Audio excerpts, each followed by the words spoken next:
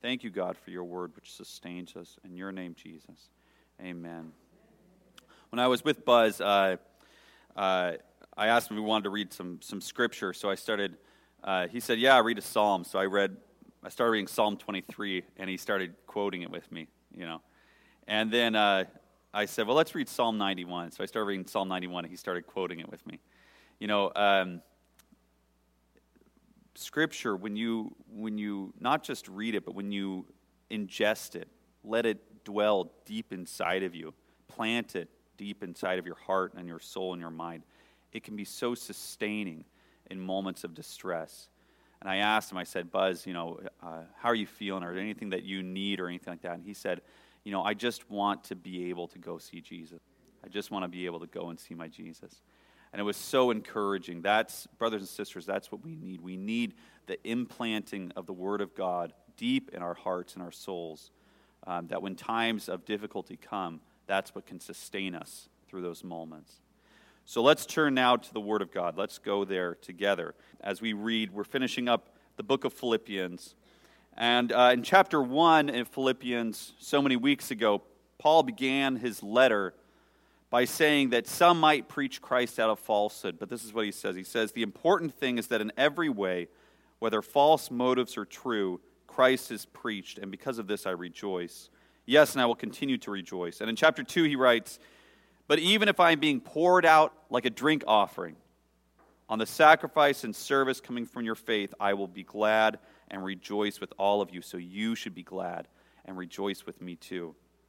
In chapter 3 he writes, further, my brothers and sisters, rejoice in the Lord.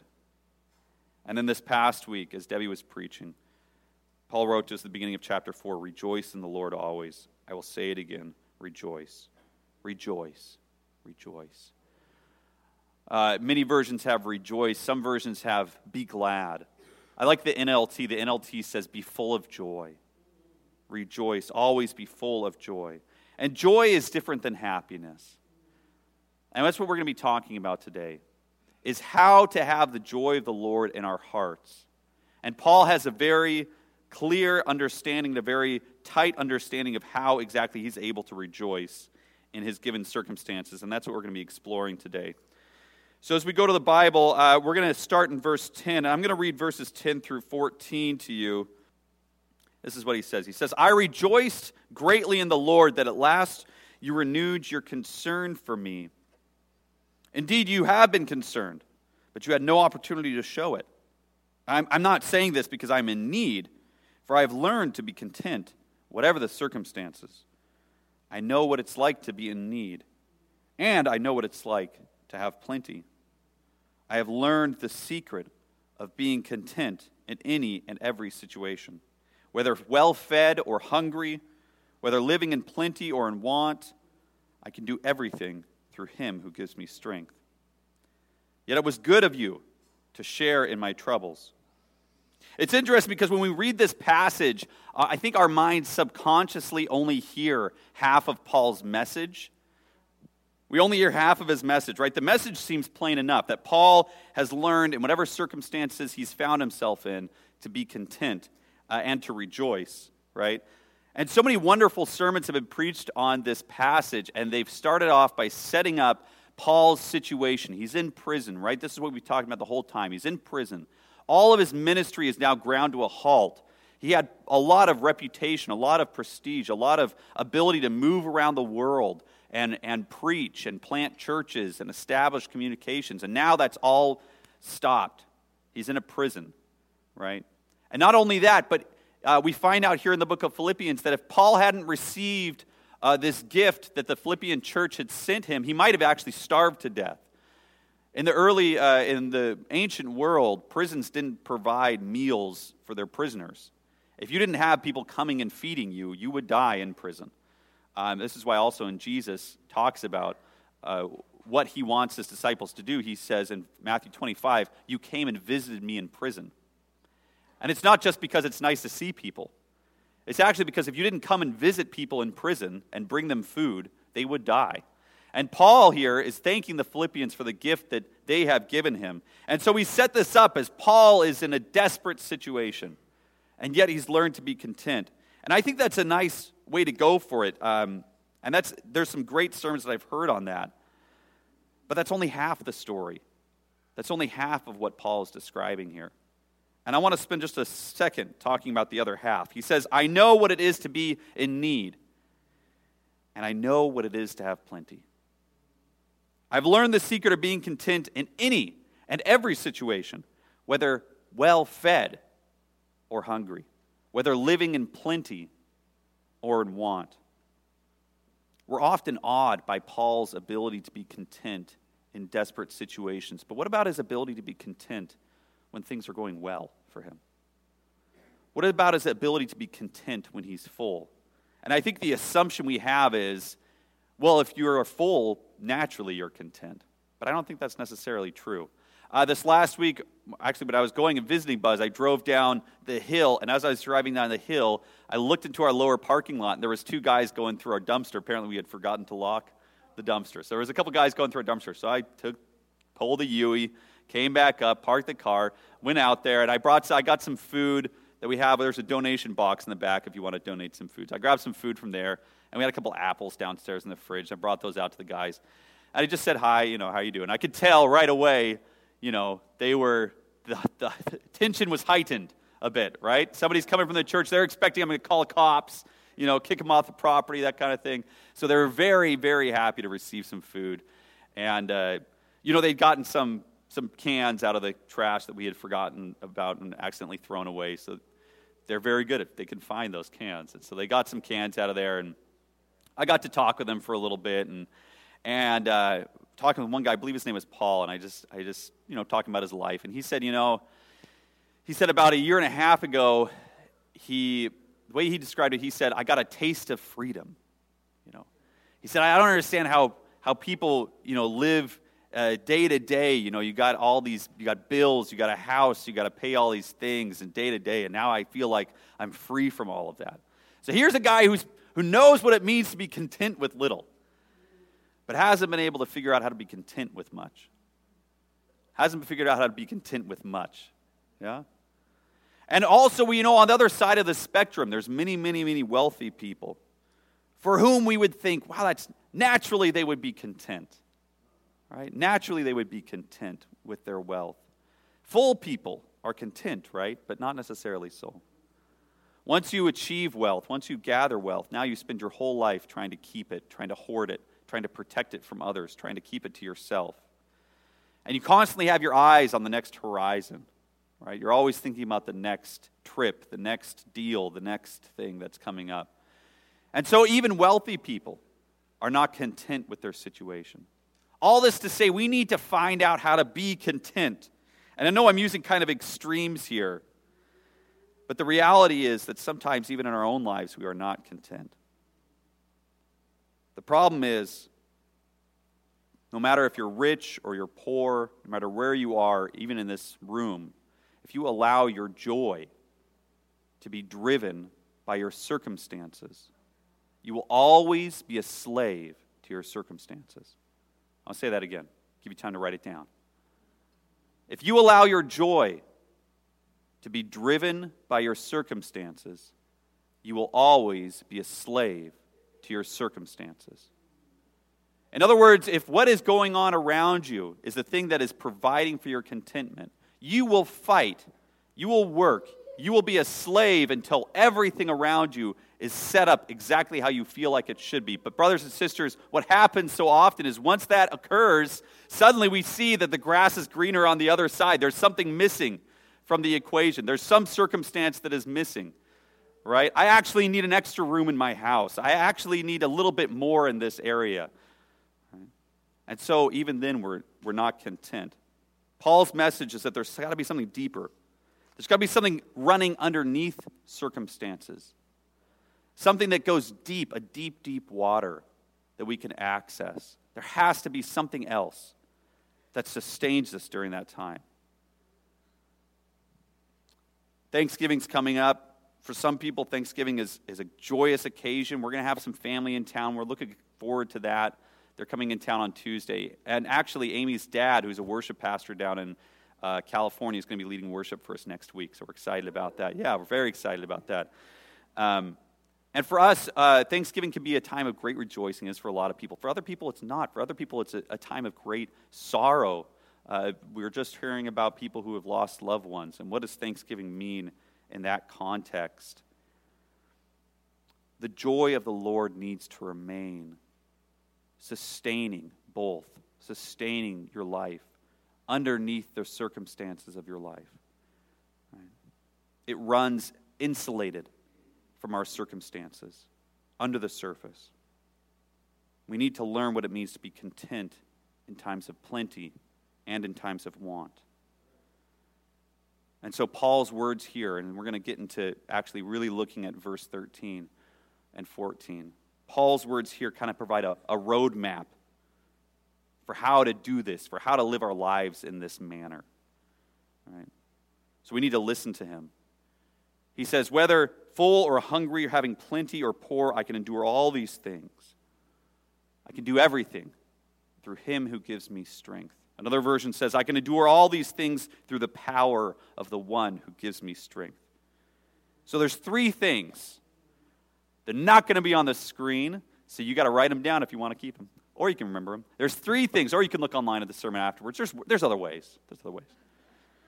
There's three things I want to talk about. Number one, Paul acknowledges that his strength does not come from himself. Paul acknowledges that his strength does not come from himself. He's not discovering contentment within himself all along, right? Like Dorothy at the end of The Wizard of Oz. What I've been searching for all along was right here. I just had to look inside. I just had to look down and find it in myself. He hasn't attained enlightenment. A big difference between Buddhism and Christianity is that Buddhism teaches if you would like, you can find enlightenment. Detach yourself from all things. Search inside yourself. You will find it there. And in Christianity, it's sort of like, nah. No, you're not going to find it there. I'm sorry, there's nothing inside of there. There's nothing inside of here that you're going to find that's going to be able to sustain you. There's got to be something outside of yourself. There's got to be someone outside of yourself that can sustain you in all things. It's not inside, it's outside of you. Right? So that's number one. Number one, Paul acknowledges that his strength doesn't come from himself. Number two, Paul names the source of his strength. He names the source of his strength. Number one, he says, it's not me. And number two, he says, I'll tell you who it is. Right? In Greek here, with a phrase, can you put that verse 13 back up there? I can do everything through him who gives me strength. Now, Paul does something very interesting here in Greek. So from him down to strength, that's one word. That's one word. And the way that Paul does it, he uses a verb. Okay, and he does this all the time. He does what's called a substantival participle. Turn to your neighbor and say, substantival participle. You did it.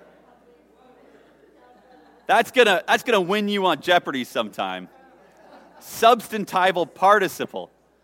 That's when you take a verb and you turn it into a noun. You take a verb and you nounify it. All right? You take a verb and you transform it into a noun. So the verb he's using is the verb to strengthen, or to make able, or to reinforce, right? If this chair here was broken, and there was something broken about it, and I came through and I put a splint on it, or I put something on there to strengthen it, I strengthened it. I purposely altered it so that it was able to do the thing that it was meant to do, which is to stand upright. All right? It's been strengthened. That's what the verb means. So what Paul is saying is not just God gives me strength. He's saying the one who strengthens, the strengthening one. He's a strengthening one. Literally, Paul says, I can do all things through the strengthening me one. The strengthening me one. God isn't just a nice guy who likes to help us out every once in a while. He is the embodiment of strengthening. He's the strengthening one. So number one, Paul acknowledges my strength does not come from myself. Number two, Paul names the one who strengthens him. Number three, Paul doesn't neglect the Philippians. Now, we often do. It's funny because this is something I think that's unique When I first came here and I was talking to other pastors in the area, and one pastor, I can't remember who it was, who said, this might be the most individualistic area of the most individualistic region of the most individualistic country in the world that you're going to. Right? We pride ourselves on our self-sustainment, right? If you don't believe me, just talk to any prepper in the room, because I know you're here, right? I can do it. I can have everything that I need in myself, right? I can sustain myself. And when Paul writes here in verse 13, I can do all things through him who strengthens me, we stop it usually right there. But let's look at verse 14. Yet it was good of you to share in my troubles. I don't care if you have God on speed dial. I don't care if you and God have a secret handshake. I don't care if you and God have figured everything out. You need other people around you. The Christian walk is never, ever meant to be lived out in solitude. You need people around you. And so often we quote verse 13, I can do all things through him who gives me strength, and we neglect verse 14. Yet it was good of you to share in my troubles. Turn to your neighbor and say, I need you, neighbor. Turn to your other neighbor and say, I know. Some of your neighbors left. I apologize. You need them too. You need them too. Let's move on. Let's keep on going. All right, so the 3 points are, number 1, Paul says, I don't find the strength in myself. Number 2, he names the person who strengthens him. And number 3, he acknowledges other people. He acknowledges the Philippians as well. Let's move on. I'm going to go ahead and read verses 15 through 20. Here we go. Moreover, as you Philippians know, in the early days of your acquaintance with the gospel, when I set out from Macedonia, not one church shared with me in the matter of giving and receiving except you only. For even when I was in Thessalonica, you sent me aid again and again when I was in need. Not that I am looking for a gift. I'm not looking for a gift. But what I'm looking for is that you may be credited to your account. I have received full payment and even more. I'm amply supplied. Now that I have received from Epaphroditus the gifts that you have sent, they are a fragrant offering, an acceptable sacrifice pleasing to God. And my God will meet all your needs according to his glorious riches in Christ Jesus. To our God and Father be glory forever and ever. Amen. Amen. I'm not hoping for a gift, says Paul. I'm not hoping that you give me a gift. I'm not saying these things because I want you to, I want you to send me more money. I'm not going there. That's not what I'm trying to say. What I'm saying is what I'm looking for, what I'm seeking, what I'm hoping, what I'm desiring. What I want to see is that something is credited to your account. I want a profit to accumulate in your account. There's 2 basic movements of the Christian faith. The first one is what we were just talking about, is contentment. And what I mean by that is the first one is we live our lives scattered. We live our lives pursuing every sort of shiny thing in the universe. We live our lives driven, like Paul said a few weeks ago, driven by the God of our stomach. What can I get out of life? Advancing my own position. And so there comes a time when we give up on that. There comes a time when we as Christians realize that pursuit is meaningless. We realize that pursuit was never going to give us what we actually needed, what we actually felt like we needed at our souls. And so the first movement of the Christian faith is contentment, where we come to Christ and we say, only you, Lord. Only you. You are the only one who can content me. You are the only one who can give me what I need. And so we come to Christ and we allow God to take our lives. We say, Lord, I'm tired of doing it with my own way. I want to start doing it your way. I want to start doing it a different way. And so we build up this relationship, this discussion with God, and we begin to walk a journey with God. That's the first movement of the Christian faith. There's a second movement. The second movement is we begin to bear fruit. The second movement of the Christian faith is that what we do in our lives begins to reflect not only our beliefs, but our deepest held connections and values to Christ. It's action. And they have to go together. See, if the Philippians had not been content, if the Philippians had been hoarding, if the Philippians had been looking at their meager resources and saying, we have to keep this and defend this, and we need to keep this around because it's going to sustain us, if they hadn't reached true contentment yet, they never would have been able to step out in action and give to Paul what was going to sustain his life, what was going to sustain his ministry. So they have to move together. Brothers and sisters, if your soul is not at rest in the Lord, do not step out into ministry. Don't do it. I don't even want you in ministry until your soul is at rest in the Lord, because people who go into ministry without their soul being at rest are going to constantly look to the people around them and the accomplishments of their ministry to feed the ambition of their own soul, to feed their own contentment. They're going to be looking to their circumstances. I did youth ministry for a few years, man. I tell you, youth ministry is difficult to do. It is hard to do.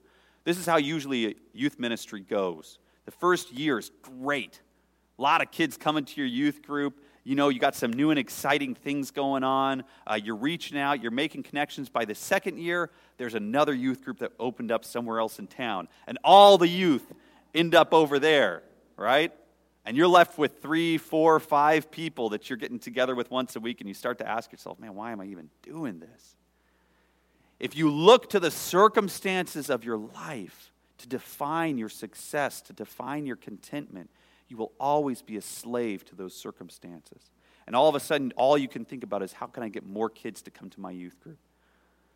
All of a sudden, you're doing things that maybe are compromising some of your values because you know the kids would like it. Right? All of a sudden, you're being driven by a need for their presence to secure something inside of yourself, to tell you something about, yes, I am doing right, I am doing okay. Brothers and sisters, if we are not content in our own souls, we cannot minister effectively to others. That needs to be priority one.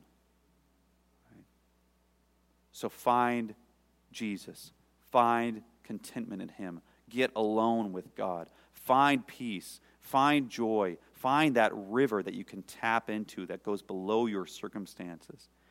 And then when you are leading into ministry, then when you are going into places to minister to other people or pray with other people, you'll go there not with a sense that I need them to react in a certain way to affirm me. You'll go there in a sense of, I want to discover what God is already doing. I want to discover what God's doing and link up with that. And I will be content so long as I can do what God is doing here. That's what we need to be. That's where we need to be as people, as a church, as ministers. That's what we need to do. If money, if reputation, if any of those things have a claim to your life, you'll never want to part with them. You'll hold on to them as tightly as you possibly can. Not even God Himself will be able to take them away from you. Because you will so desire that. Right? Jesus comes to people and He says, follow me. Right? Matthew is sitting at a tax collector's booth. He's got a good job. Probably one of the best jobs in the first century that he could get.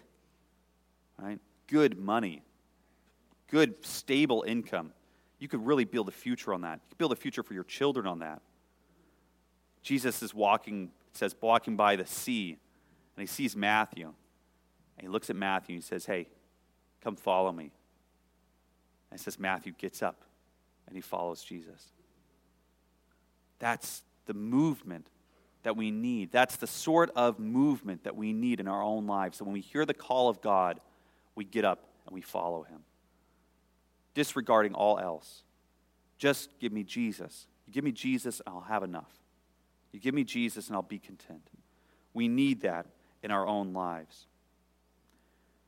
If we don't have that, then whenever God asks us to step out in faith, we'll always hold back a bit. And as leaders, we need to move confidently into the future that God has called us to.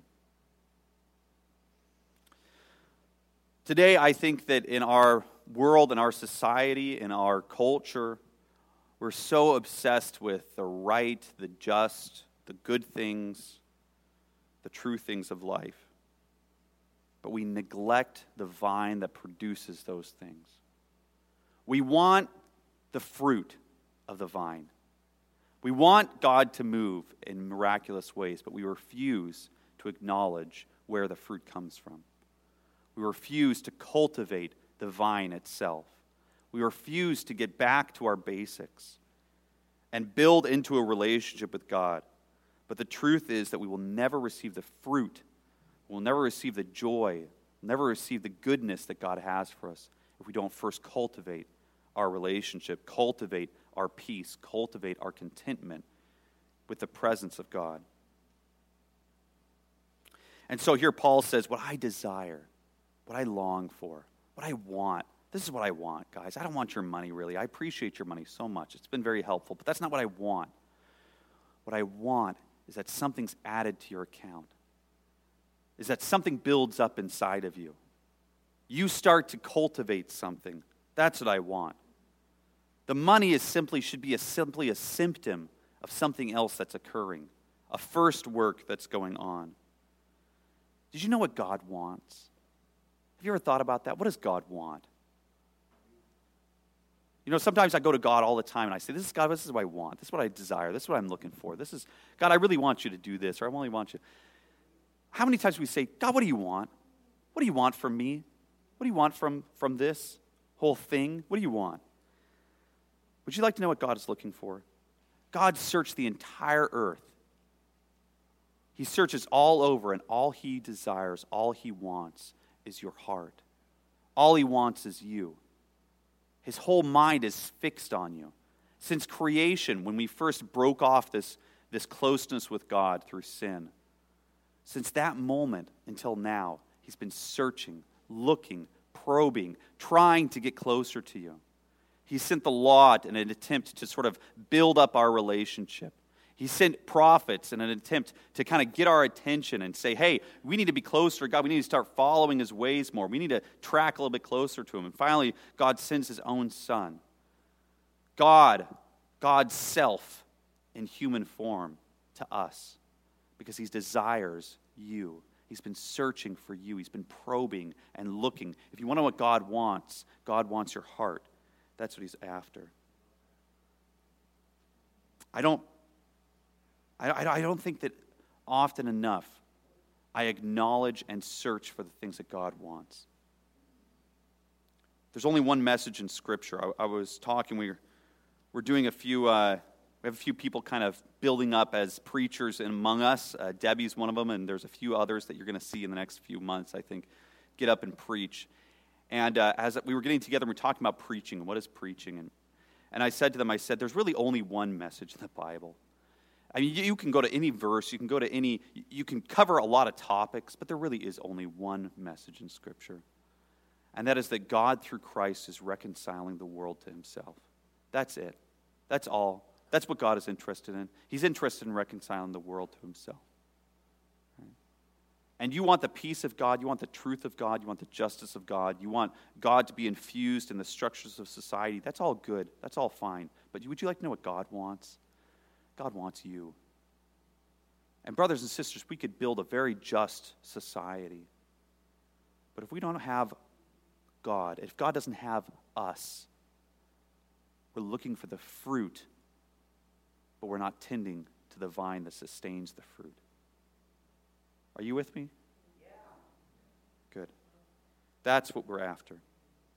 So put aside competitiveness, put aside anxiety. If you can, put every thought on God, his holiness, his justice, his righteousness, his loveliness, his kindness. Let that be the rhythm of your life. Whatever those things are, put your mind on them, lock into them. And once you've achieved that, then that's when we start to have the same mind in us that was in Christ Jesus. We start to lay down our own power just as Christ laid down his power. We start to want to serve other people, not out of a way to affirm us, but simply because God in Christ has begun to serve us. And so we want to reciprocate. We want to do it as well. Then we'll be able to truly say, Beloved, I have learned the secret to be content in any and every circumstance. It will free us up to live the gospel instead of just preaching the gospel. Jesus still has in his possession today what the world so desperately needs, what you so desperately need. He has never changed. He has never altered that. We've always needed it, and he's always had it. Paul ends his letter, he says this. He says, greet all God's people in Christ Jesus. The brothers and sisters who are with me send greetings. All God's people here send your greetings, especially those who belong to Caesar's household. This, I think, for the church that sent this money to Paul would be such an encouragement. Did you know God has even begun to invade Caesar's household? The grace of the Lord Jesus Christ be with your spirit. Amen. We're going to spend some time now just in prayer and reflection. And I want to encourage you, don't let these moments pass you by. If there's something in your life that you feel like you have been working towards so much that it has become a master to you, don't let this moment pass you by. Give it up to God.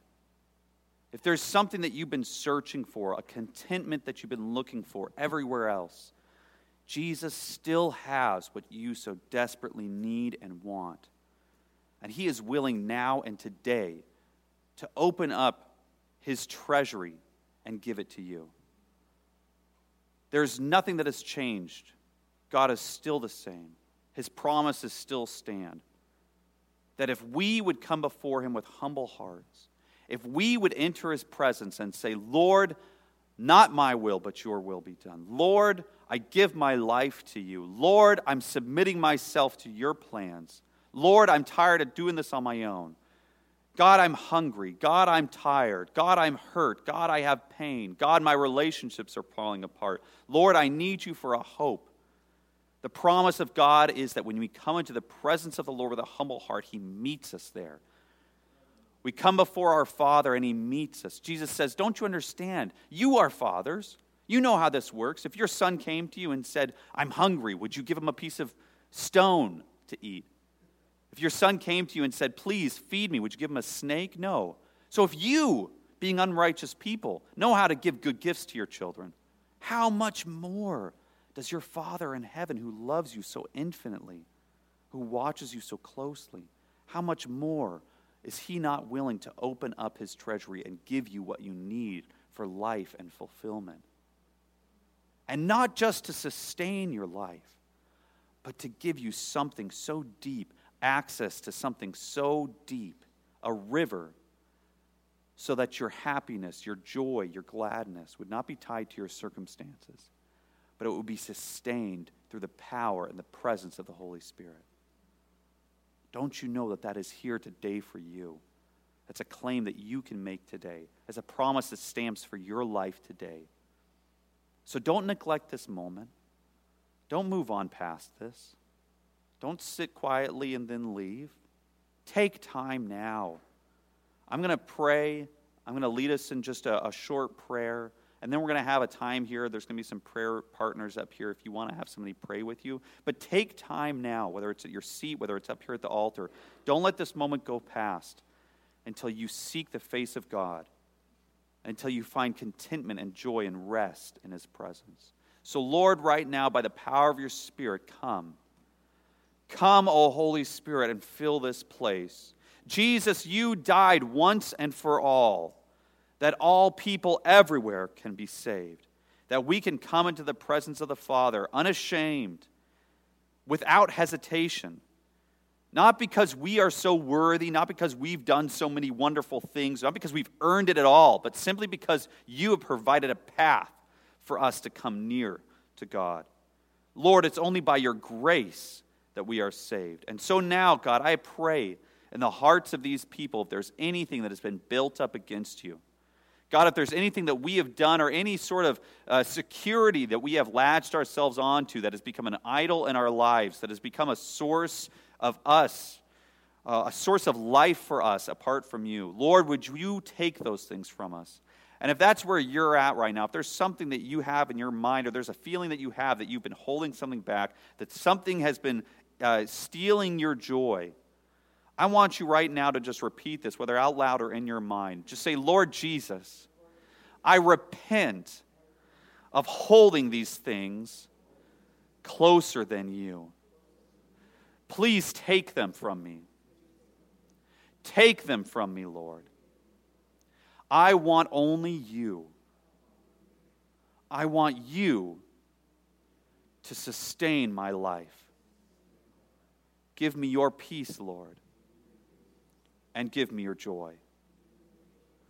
Lord, would you hear and attend to the prayers of these people here today? And God, as we continue to enter into your presence, as we continue to worship you with words and with our thoughts and with our actions, we ask that you would come and bring liberation to hearts today. God, let the work go forward even now in this place. So we're going to take some time to pray. Adrian, would you come up on the piano and just play a little bit? Prayer team, you can come forward. Again, this is not the end of our service. I want you to take some time.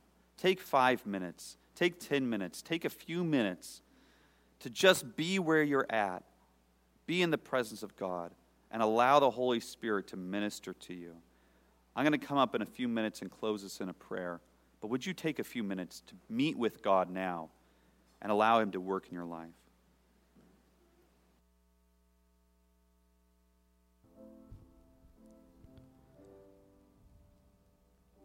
Lord, it is by your stripes that we are healed. It's through your effort that we are saved. So often I put my power in myself. I forget about the strengthening one. And so, Lord, I ask this morning, God, that you would be the strengthening one for every single person here. If there's someone here among us today who feels broken inside, whether it's in their body or their mind or their soul, I pray that you would come and strengthen them. Lord, do your work. Do your work in hearts today. I pray right now, Lord, that your Holy Spirit would begin to fill up all the gaps left over from previous relationships. Lord, that there's a heart here today that needs to be healed. There's a wounded heart, and I pray that your Spirit would begin to touch, begin to bring healing.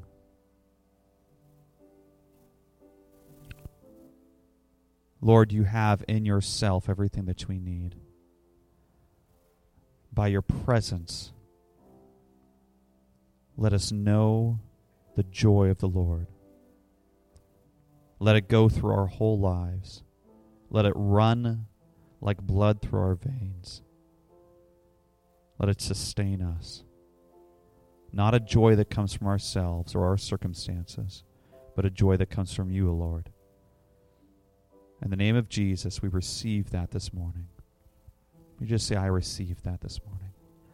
I receive that this morning, Lord. I receive your joy, Jesus. Thank you, Jesus. Thank you, Lord.